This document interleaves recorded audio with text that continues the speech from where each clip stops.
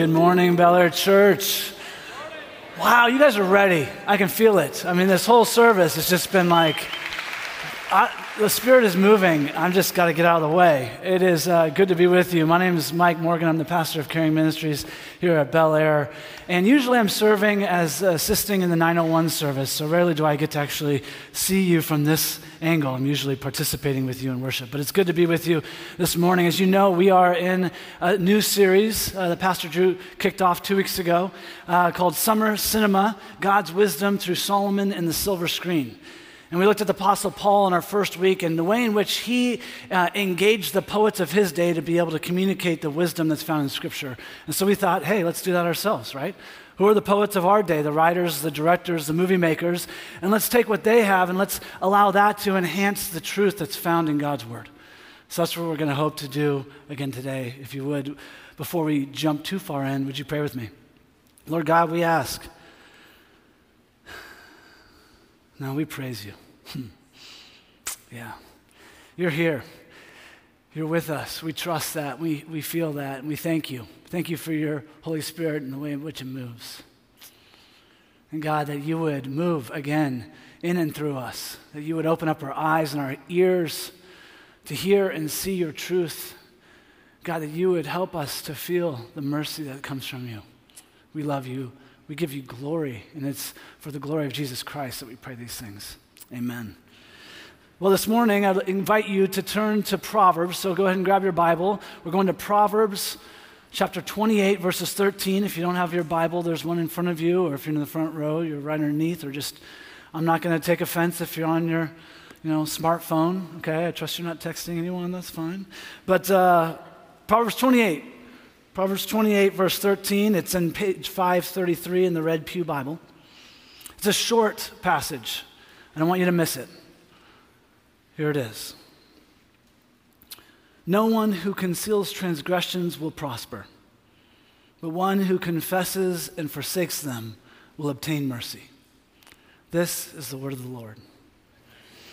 Thanks be to God. Now, was raised in the church, okay?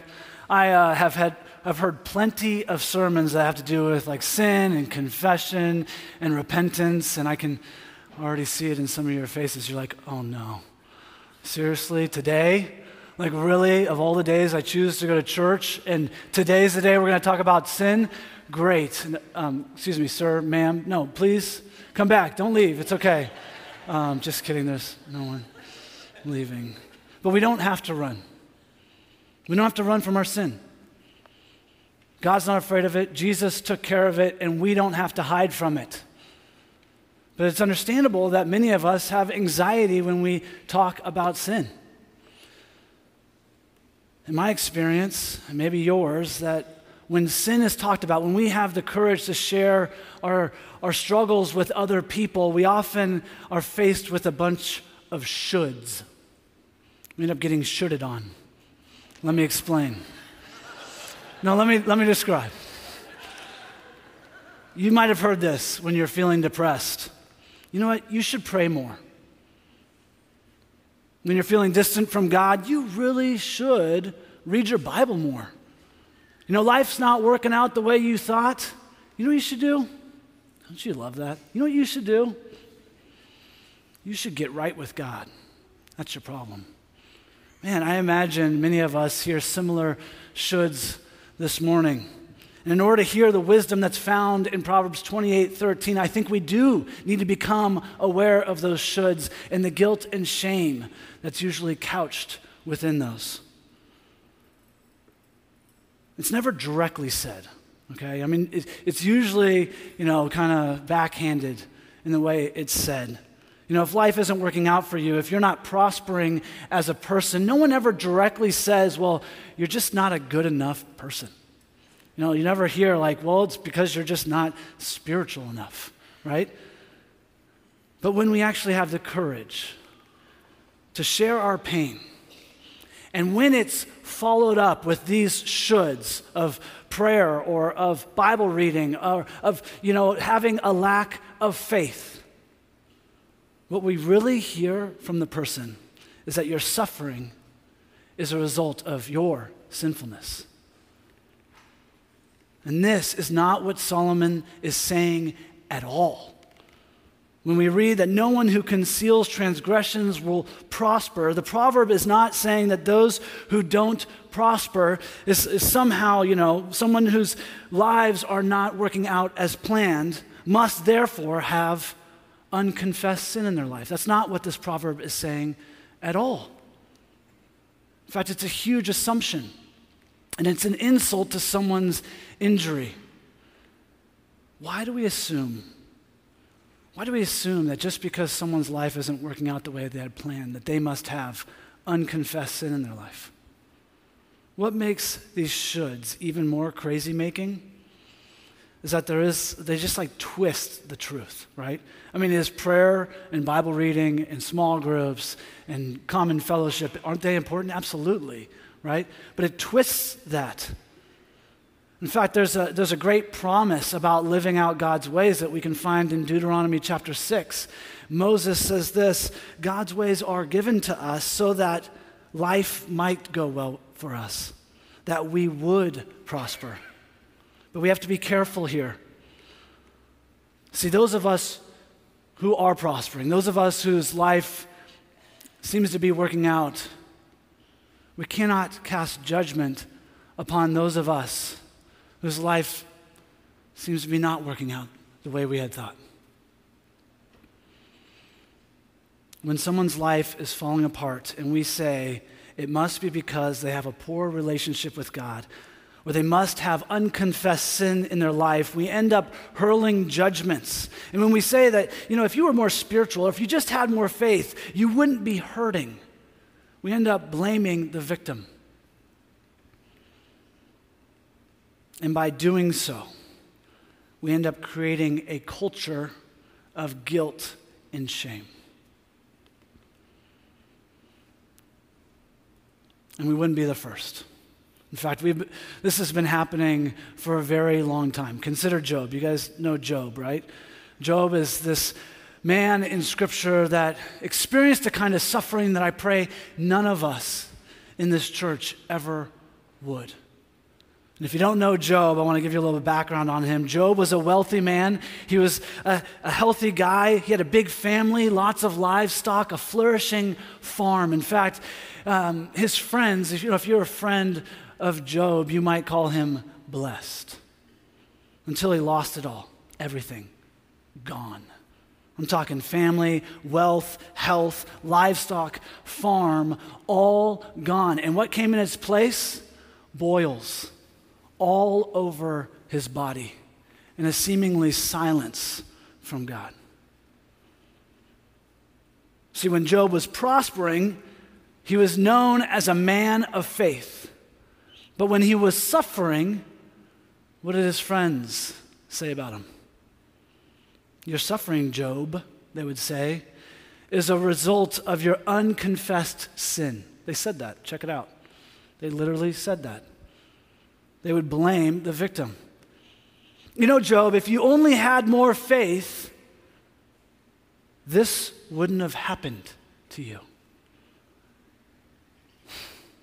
They judge his faith. And you know what the ironic thing about this is? That Job was actually chosen by God because of his character, because of his faithfulness. I mean, his friends had it all wrong. All wrong.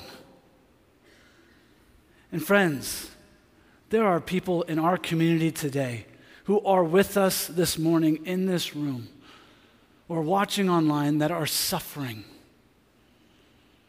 And they're doing everything that they know how to do. They're praying, they're reading their Bible, they're participating in fellowship with one another. They're doing everything that they can do, that they know how to do, but they're still experiencing pain. And if this is you this morning, I need you to hear me. Your suffering is not about you being good enough. The pain that you're experiencing is not because you're not somehow spiritual enough. God is not shaming you. God is not punishing you. Today is not going to be a day about shoulds that lead to guilt and shame. Today is about what we can do. Today is about what we get to do. Today is about life. It's about experiencing mercy. If you would, turn with me to Ephesians chapter 2. I'm not quite sure what page number it is on in your Bible.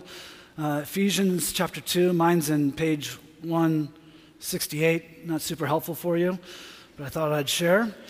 Ephesians 2, verses 1 through 5. Sorry?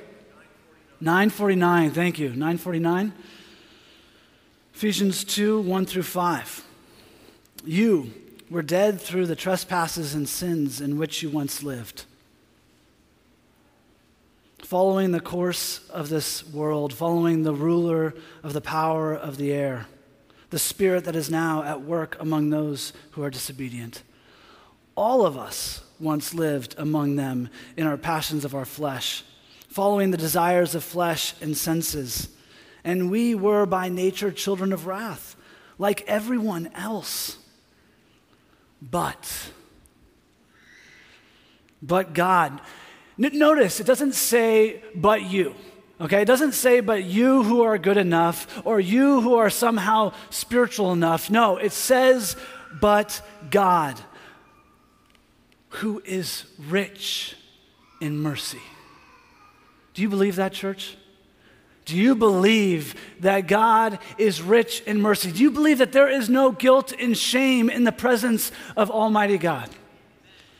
And it's this God who is rich in mercy, out of the great love with which he loved us, even when we were dead through our trespasses, made us alive together with Christ. By grace you have been saved. Church, if we cultivate an environment of judgment, a culture of guilt and shame, we won't thrive as individuals. We won't thrive as a community. In fact, we are in danger of hindering other brothers and sisters from thriving as well. That's a scary thought, isn't it? It's a scary thought to think that somehow, maybe by our action or inaction, that we could actually hinder someone from prospering. At Bel Air, we don't want to be about that. No, we want to be a courageous community of mercy. And so as we turn back to Proverbs 28:13, I want us to remember that. We want to be a courageous community of mercy. Proverbs 28:13, again, Solomon, no one who conceals their sin will prosper, but the one who confesses and forsakes them will find mercy. And I imagine many of you now, having read this passage twice now, at face value, you're thinking to yourselves, but those who conceal are prospering. I mean, haven't you heard the news, Pastor? I mean, where are you? Look at our leading politicians. I mean, they're hiding their tax returns and they're deleting emails. Or our professional athletes are lying about their actions so they get a shorter prison sentence. Or we look at universities, right? They should be upright, right? No, they're hiding. They're hiding what they're doing so that they can get more people on campus. In fact, if we had a cultural maxim, if we had some sort of societal proverb, it would be the exact opposite of what Solomon is saying. Our cultural belief is that those who conceal their transgressions will prosper.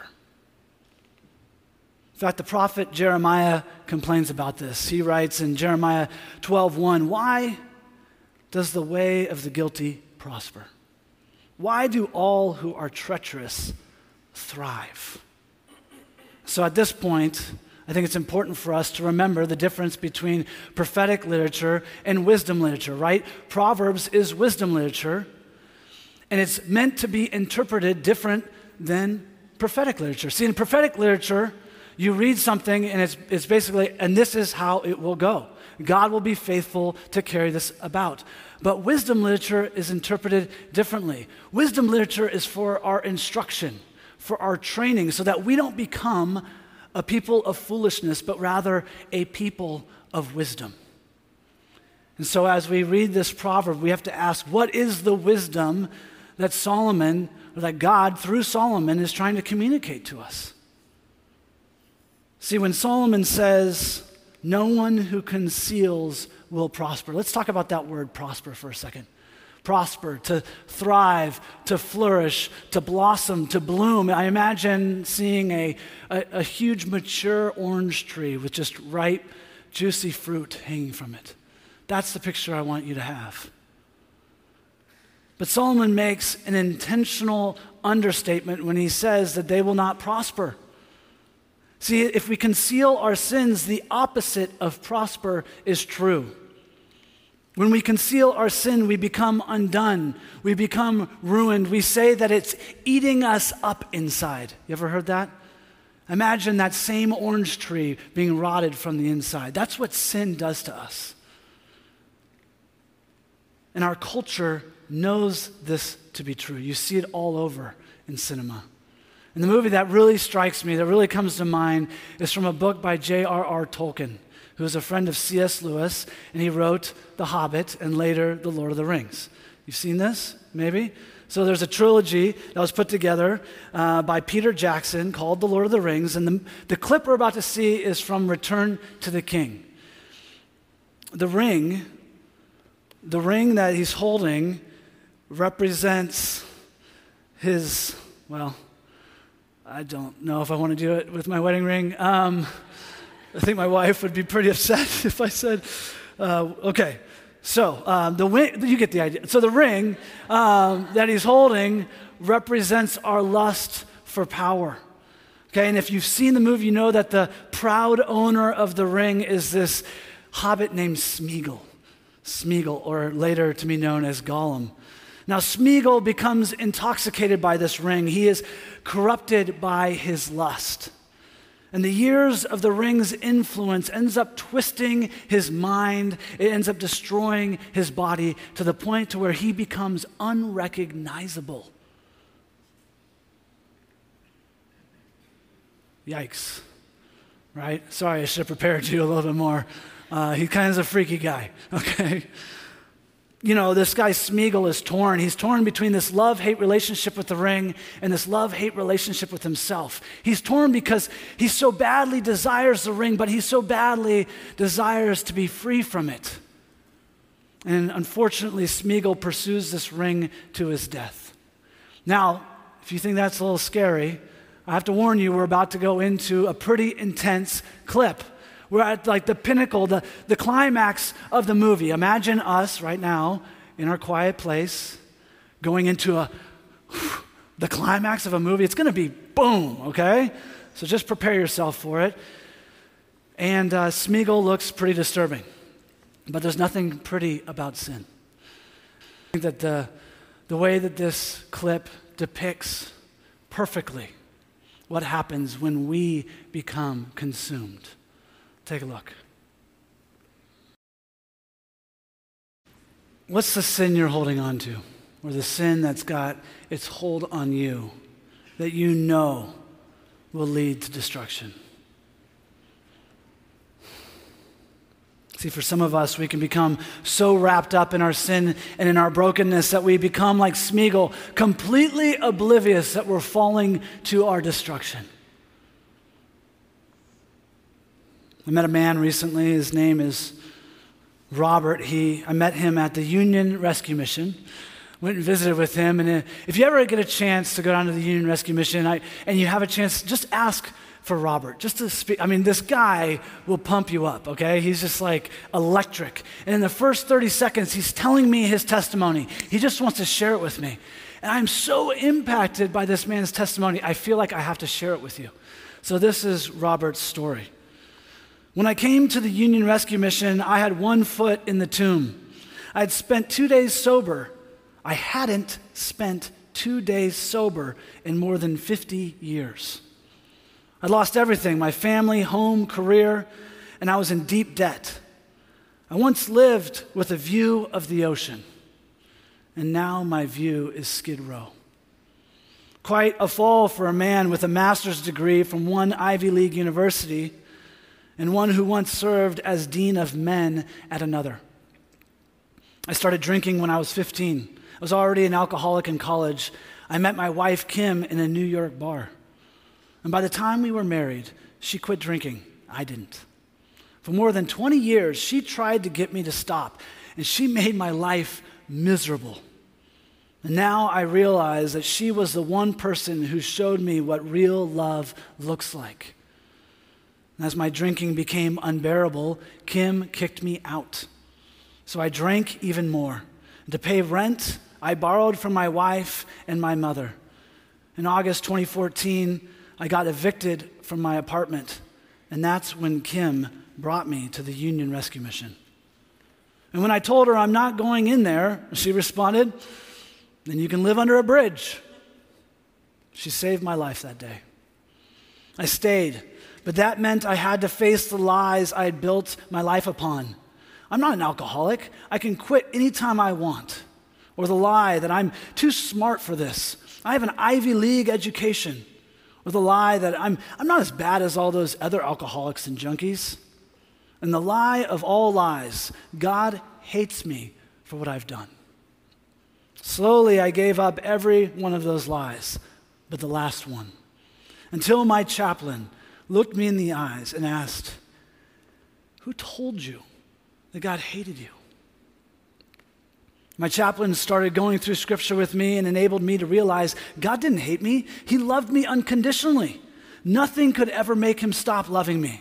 And when I understood that, I could finally face the incredible shame and guilt that kept me drinking for 50 years. And I left all that shame and guilt on the cross of Jesus Christ. And after Jesus died on that cross, he lay dead in a tomb. And when I came to URM, I lay dead in that same tomb. But here's the thing. 3 days after they put Jesus in that tomb, he walked out with a resurrected life. And when he walked out, he carried me with him. Now I have a hope and a future. Hallelujah. Hallelujah. I mean, this guy in 30 seconds just wanted to tell me his story because he experienced mercy. And when you experience mercy, you want to talk about it. You want to tell someone. There's a comment he makes in that story where he says, "As my drinking became unbearable, Kim kicked me out, so I drank even more." You know, our sin ends up leading to our ruin, and our ruin ends up leading to our sin, and our sin ends up leading to our ruin. We get caught in this sin cycle, and we become completely oblivious to the fact that we're creating our own destruction. And this is what Solomon is talking about. He says that you can't hold on to your sin and expect to prosper. You must release so that you can grab hold of mercy. I've heard from many of you who confess and renounce but don't feel any different. Your pain doesn't seem to go away. It feels like God hasn't done anything at all. You might know cognitively, yes, or theologically that God is merciful, but you don't feel it. You don't ever experience it. Why? I mean, isn't this how healing and wholeness is supposed to work? I mean, aren't we supposed to pray and confess and renounce our sins to God? Shouldn't all of our addictions, our depression, our anxieties, our self-destructive behavior, shouldn't it all just go away? Shouldn't God just take care of it? God should do this, shouldn't he? But why do we think this way? Why do we think that God is somehow supposed to just zap our sin away? Why? Are we supposed to confess and renounce our sin to God? Yes, absolutely. Clearly, Solomon says that in this passage. And does God offer mercy and forgiveness? Yes, without a doubt. But God's plan has always been for mercy to be embodied. We are always supposed to experience healing and wholeness through relationship. In fact, God became human. God chose to do that. He didn't have to do that. He chose to. It was God's plan all along so that we might experience mercy, so that love could be touched, so that forgiveness could be heard, so that mercy could be seen. God's mercy became tangible from the person of Jesus Christ. And we can experience this mercy today through the people of Christ's church. I mean, we say this all the time, don't we? We say that we are the body of Christ, right? But then when it comes to receiving and experiencing the grace and mercy of God, then why do we always make it just between me and God? Why? God doesn't even believe that. See, Ephesians 4 tells us the body of Christ is designed to support the growth of one another. 1 Peter 4 says that we are called stewards of the grace of God. 2 Corinthians 7, Paul tells us that God did comfort him when he was grieving. But how? How did God show mercy to Paul while he was grieving? Through Titus, through his brother. God used Titus to embody mercy. God chooses to make mercy known, felt, experienced through the church. But when we hide from God, and when we hide from one another, we are short-circuiting God's plan. We are short-circuiting the mercy that God wants to give to us. This is why life groups are so vital. This is why, Stephen's ministers and the prayer team and spiritual directors and ministries like Celebrate Recovery are so vital so that we can actually have a tangible experience of the mercy of God. I believe no one experiences mercy embodied quite like our brothers and sisters in Celebrate Recovery. I might be a little biased because I am the pastor of Caring Ministries, I get it. But in Recovery Fellowship, everyone knows, it's no secret, that sin thrives when we try to hide it. Everyone knows that our addictions gain greater power when we live in denial. If you're in Recovery Fellowship, everyone knows that sin will destroy us if we don't confess and turn from it. See, in Recovery Fellowship, there's no concept of being good enough, okay? Perfectionism and control, we know, only help to feed our addictions. And as a church, I believe that we could learn from their example. I believe that we could benefit from their wisdom. I believe that we could heal from their practices. All right, we got a couple in here. Here we go. See, in Recovery Fellowship, the first thing we have to do is admit that we are powerless, that we are not in control. That leads to the second step, which is that God is powerful and that God can bring healing and wholeness. And when we learn that, when we know that, then we entrust in the third step. We entrust God with our lives to do the work in and through us. But in order to do that, step 4 is intense. I just want to make sure I get it right. We have to do a search, a fearless moral inventory of ourselves. Because there is no fear.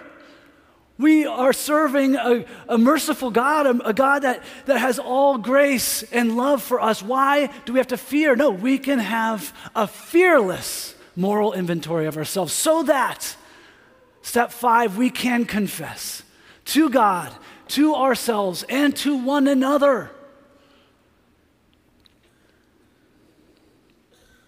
the exact nature of our sin. I'm not going to go through all the steps. You can look them up. But step 12 says that we carry this message to others and practice these principles every day, everywhere, with everyone. Okay, so it doesn't exactly say that, okay? It doesn't, okay, so it does say that you practice these principles in all of our affairs, which is basically the same thing, isn't it? This is amazing. It's amazing. I mean, why don't we do this? Is it like, do they have like the corner market on this? Is it only restricted to like AA and to Celebrate Recovery? No, it's not. No, Proverbs 28:13. Solomon says that we can do this. We get to do this. In fact, Bel Air, we actually hold this to be one of our values. Courage. Courage. Living as a follower of Jesus, regardless of how vulnerable that makes you. That as we embody courage through our brokenness, others might see. Others might see. How are they going to see if we hide our brokenness all the time? How are they going to see the power of God at work in our lives if we are going to just be concealed to God, to ourselves, and to one another? They're never going to see, and it's going to feel like, God, you're not doing anything. You're not even showing up. But He is. He is in Robert. He is in you. We just don't know about it. We got to talk about it. We got to share it so that God might receive glory, because the power of God is at work. Don't mean to preach.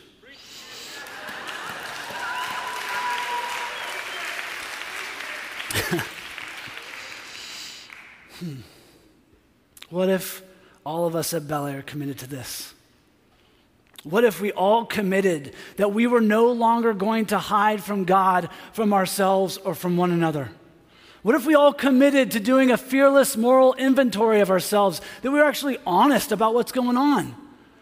And what if we committed to finding one person whom we trust, not just some random person, not just to unload all your stuff on somebody, but one person whom you trust so that you can tell the exact nature of your sin? Could you imagine? Could you imagine the healing that could come from that? Could you imagine experiencing God, Jesus, in a whole new way, in a tangible way, in a palpable way? You would experience mercy and forgiveness. Imagine the freedom that would come, the freedom from fear and shame, that would open up a way of love for us to experience grace, to encounter mercy. See, at Bel Air, we believe that God plans to bring healing and wholeness through this church, who is Christ's body. We believe that to thrive as individuals and as a community, we must be courageous with God, ourselves, and one another. And we believe that God's mercy is available and is meant to be experienced by every one of us, through every one of us. This, we believe, is what it means to prosper. This is what it means to find mercy. Let's pray. Lord God, we thank you. We thank you that you are a God of mercy, that you are a God of grace and of love, and we can come to you. We don't have to be ashamed. We don't have to fear. God, that you see us. You see us and you call us your beloved. You know us completely, and you're inviting us to be honest with you, to be honest with ourselves, to be honest with one another. God, give us the courage, please, through the power of your Spirit. Do a work here. Transform this community. May there be new life, a life of freedom, a life of mercy. We love you. We praise you. Thank you for your word. It's your name we pray, Jesus. Amen.